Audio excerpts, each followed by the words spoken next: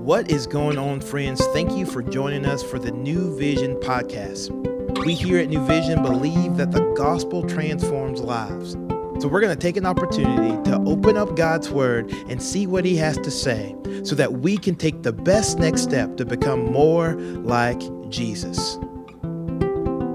Hey, it is Cloud back with another podcast. We're in a book study going through the book of Hebrews, and this series of podcasts is a companion to the sermon series entitled Greater Than, in which we're going through the book of Hebrews and seeing that the big argument in Hebrews is the fact that Jesus is greater than, underscore. And so far in the book, we've seen now Jesus is greater than the prophets.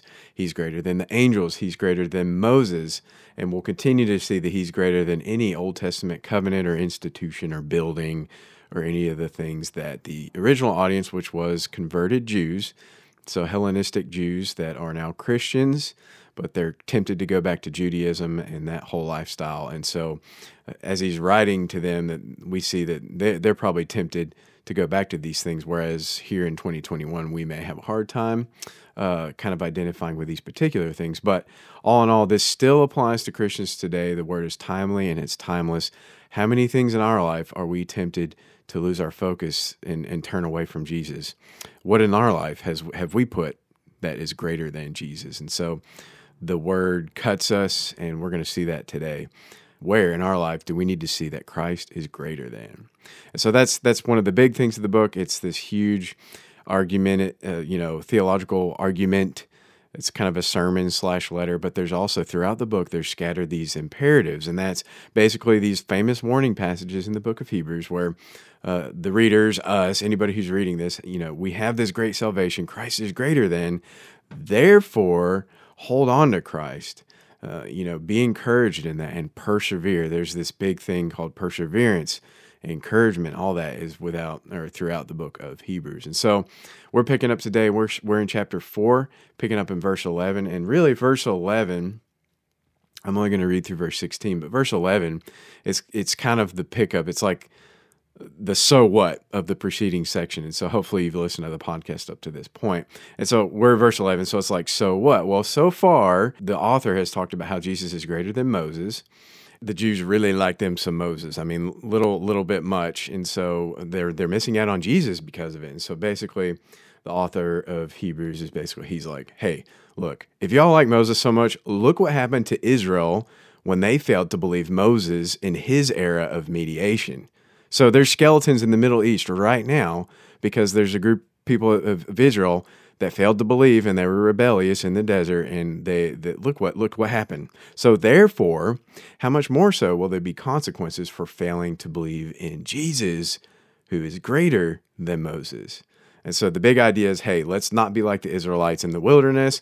Let's strive and go forward to enter into God's rest, resting in his righteousness and not our own, to continue to persevere and to hold on to our salvation. So that's the big idea. We're picking up in verse 11. So what? All right, Hebrews chapter 4, verse 11, and this is the ESV Bible.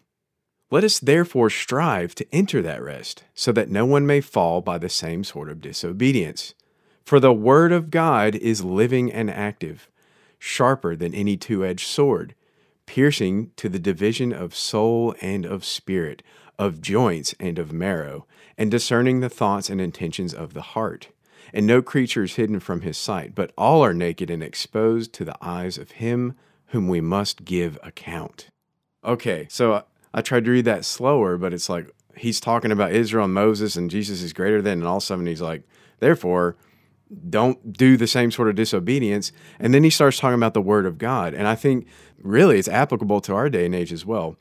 How many of y'all have heard, maybe you've even said at some point in your life, it's a popular catchphrase, and I get the sentiment behind it, but sometimes people will say things like, man, I don't want all that extra Bible and theology stuff. I just want Jesus. You know what I'm saying? Like, I don't need none of that theology. I just want Jesus, and there's that kind of like, yeah, what kind of, I've heard that, and I've said some things like that sometimes. And so that's kind of, I think, the thing that really connects with the argument that the author of Hebrews has made up to this point. He starts talking about the Word of God, and so I think that requires some definition. Word of God, the author is talking about not just Scripture itself, but he's also talking about, divine revelation, the way that God reveals himself to us. That's seen in Scripture. We see that in creation, but it's also written. That's the huge part. And it's also incarnate. So Jesus is God's word. The way he reveals himself to mankind is through the person of Jesus. And so the sentiment where we're like, hey, I don't need that theology. I just want Jesus. I don't want none of that extra Bible stuff. That's just too complicated. I want some Jesus. We can't do that because Christ cannot be divorced from Scripture. He is part of God's revelation, God's word to us. And so that's kind of what I'm pushing into when I see this text and really how it applies to the greater argument that the author has made up to this point. So it's like they want to just focus on Moses, but it's like, look, no, Jesus is connected to that as well. He's connected to all his word, New Testament and Old Testament. And so I've written down 3 points along those lines that we see here in verses 11 through 13. Number 1, the Bible is not a dead book. The Bible is not dead. So verse 12, for the word of God is living and active. So if we're seeing that Scripture cannot be divorced from the person of the Godhead, cannot be divorced from Christ, then therefore God is living. He's always living, always will. It can't be a dead book. As God lives, Scripture lives. And furthermore in that, it's active. And so it's not like this, that's just so old and, get with the times kind of a thing. No, the Bible is timeless and timely.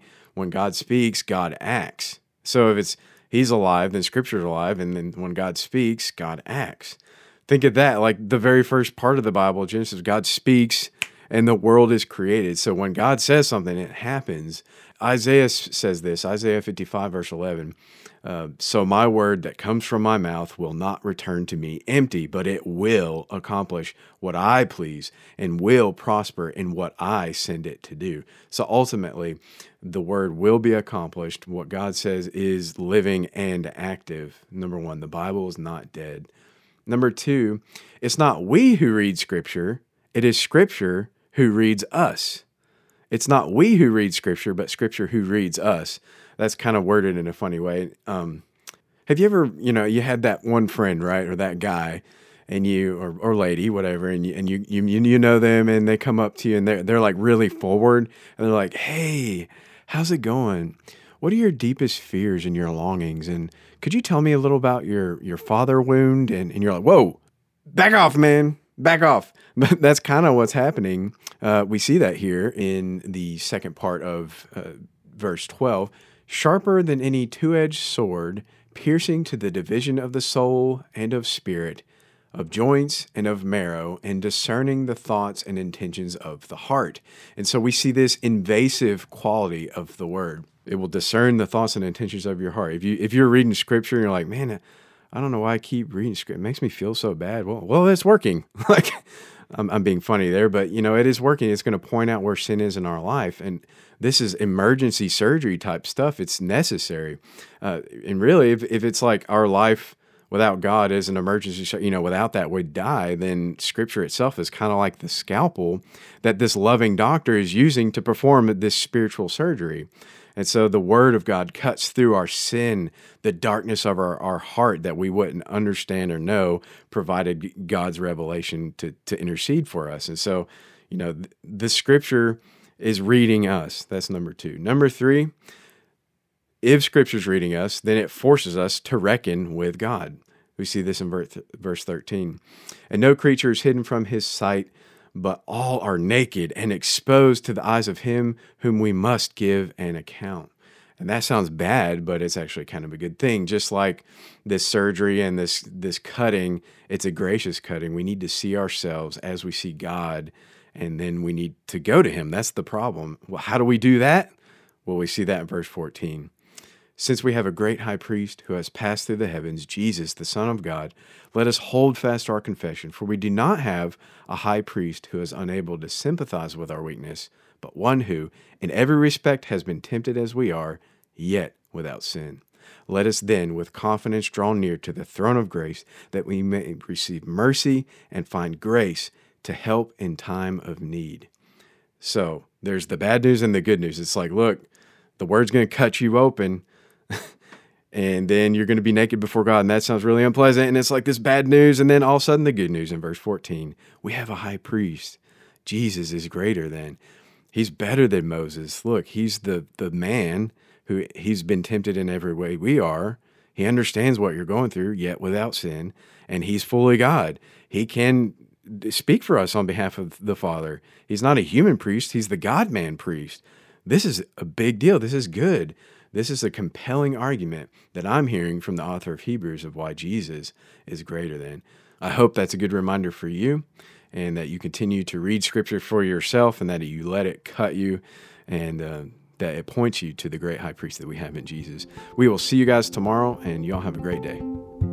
Thank you for joining us today for the New Vision podcast. We hope that you have heard a word from the Lord and that you can better walk today in light of God's word. To find out more information about New Vision, we would love for you to follow us on Instagram at New Vision Life, or look us up online at newvisionlife.com. And as always, we look forward to seeing you tomorrow.